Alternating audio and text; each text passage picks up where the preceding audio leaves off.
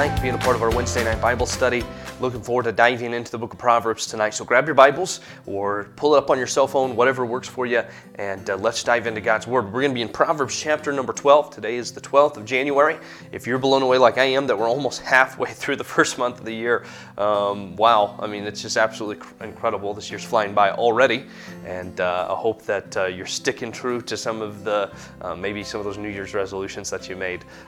If they've fallen through the cracks already, then hey, listen, welcome to the club. But maybe you can jump back on that train. But anyway, tonight we're going to be in Proverbs chapter number 14, or Proverbs chapter number 12. Hope that you grab your Bibles and we'll dive into this. There's a lot of verses in here that we could look at tonight.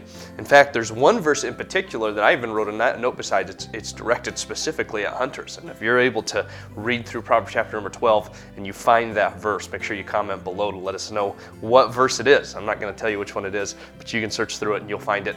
And I believe it's directed specifically to people that hunt, and you'll find it as you read chapter number 12. But we're going to look at one verse, verse number 3 tonight. In fact, most of Proverbs, this Proverbs chapter number 12 deals with the wicked versus the righteous, and the good versus the bad. I mean, just decisions and the results of decisions.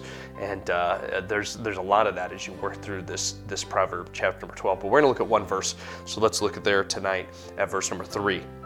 It says this: "A man shall not be established by wickedness, but the root of the righteous shall not be moved." Here in Montana, for those of you that are watching from somewhere else, we've had a little bit of snow here recently, and the weather warmed up a little bit so that some of the snow melted, and then it got cold again, so it froze. So now we have sheets of ice everywhere, and I am awful in the wintertime when it comes to walking on ice. A couple of years ago, it was winter and there was ice everywhere, and that winter I fell down 3 times during with the snow and the ice on the ground. And the third time that I fell down, I'll never forget, it was right beside our garage. I was walking across and I fell down there, and I just laid there, and I just thought to myself, maybe I'll just stay here until summertime comes. And nobody likes to slip, nobody likes to fall, whether it's on ice or something else. But I know when you're walking across on ice and you start to slip, what do? Well, you try to find some way to secure yourself. And you're looking for something to grab, something that's firm. You're looking for dry ground that your feet can plant on, something that can help you to catch your balance so that you don't fall all the way to the ground. You're sitting there and you're slipping, you're sliding. You're looking for solid ground that you can stand on. You know, in the verse that we have here before us, I believe that we see 2 different people that are living 2 different lives. One who's living on a slippery slope, that's living on icy ground, I guess you could say, and one that finds solid ground, finds a firm foundation. That first person we see there is that wicked person. The Bible, the person that finds and walks down the path of wickedness. It doesn't actually call him a wicked person. It just says that a man shall not be established by wickedness. We've all probably at one point or another found ourselves living in discontentment. Where we're looking for that next thing, or something that's going to give us joy, something that's going to bring us happiness, something that's going to bring us fulfillment. Before salvation, that's Christ. If you never accepted Christ as your Savior and you're watching this tonight, listen, that's what you're missing. You're missing Jesus Christ as your Savior. But if you've accepted Christ, just because we accept Him doesn't mean that we live in a continual state of contentment, even though we should. Most of the time we're looking for something new. We're looking for something else. We've got our eyes constantly shifting from one thing to another and trying to find something. Now, the Bible specifically talks about a person, a man that's seeking after wickedness. And it's just true. If you are trying to find your fulfillment in the wicked things of this world, you are going to be empty. That is a pit that has no bottom. It is a hole that you will continue to dig, and you will find that there is nothing there.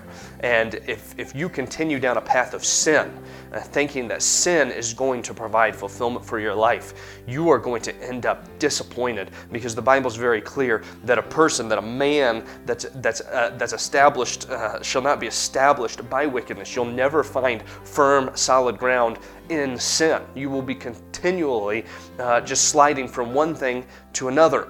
from one thing to another, looking for something that can provide fulfillment in your life. Psalm chapter number 1 is a passage that I think of as I think about this, when it talks about the wicked and talking about being established and talking about how there's no establishment in wickedness. And so I'm going to flip over there real quick. Psalm chapter number 1, you can flip over there as well if you'd like to, or you can just listen. Psalm chapter number 1 says this: "Blessed is the man that walketh not in the counsel of the ungodly, nor standeth in the way of sinners, nor sitteth in the seat of the scornful. But his delight shall be in the law of the Lord, and his law doth he meditate day and night." So we see here the contradiction of the two people. The people that's seeking after wickedness, seeking after sin, seeking after fulfillment with those that they are around. And you see the one that's meditating on God's word and finding success and fulfillment in that. It says this: "He shall be like a tree planted by the rivers of water, that bringeth forth her fruit in his season. His leaf also shall not wither, and whatsoever he doeth shall prosper." Here you have the person that is established, and we're going to look at him in a second. But then it goes on and says this: "The ungodly are not so, but are like the chaff which the wind driveth away." The Bible is very clear that this person is blown from one place to another. He's like a chaff. Maybe if you've walked outside or something, the weeds have grown a little bit taller, you can reach and you can grab some of the seeds from some of that chaff, and when the wind blows, it just blows it all over the place. It doesn't stay in one place. There's no solid foundation to it. That's the person that's seeking after wickedness. But listen, that's also the person that's seeking after fulfillment in things that are of this world, that are looking for something that's going to provide contentment in their life. Now look at the second person here in verse number 3. "But the root of the righteous shall not be moved." It was very clear. The person that's seeking after righteousness, the person, the Bible, we just read it: "Blessed is the man that walketh not in these places, but his delight is in the law of the Lord, and his law doth he meditate day and night.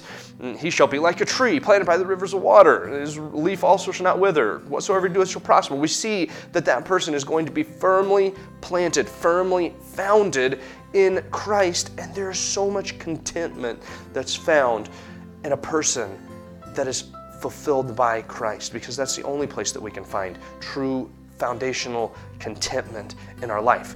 The rest of our life will be sitting and sliding back and forth looking for that solid ground, but it's only in Christ. We know, according to Psalm chapter number 16, verse number 11, that it's in Christ's presence that we find fullness of joy. At his right hand there are pleasures forevermore.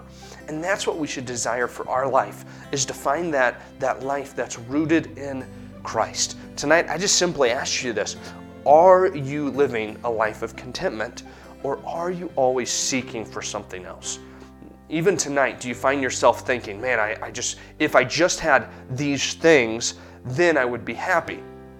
As Christians, it's easy for us to fall into that trap.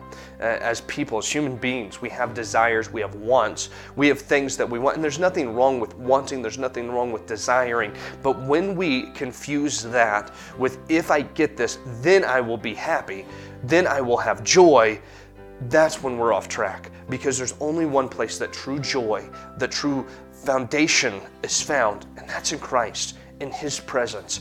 I'd encourage you, hey, listen, find contentment in God's word. Find contentment in growing in Christ. If you find yourself discontented, it could be because you're seeking things that are outside of Christ and his word.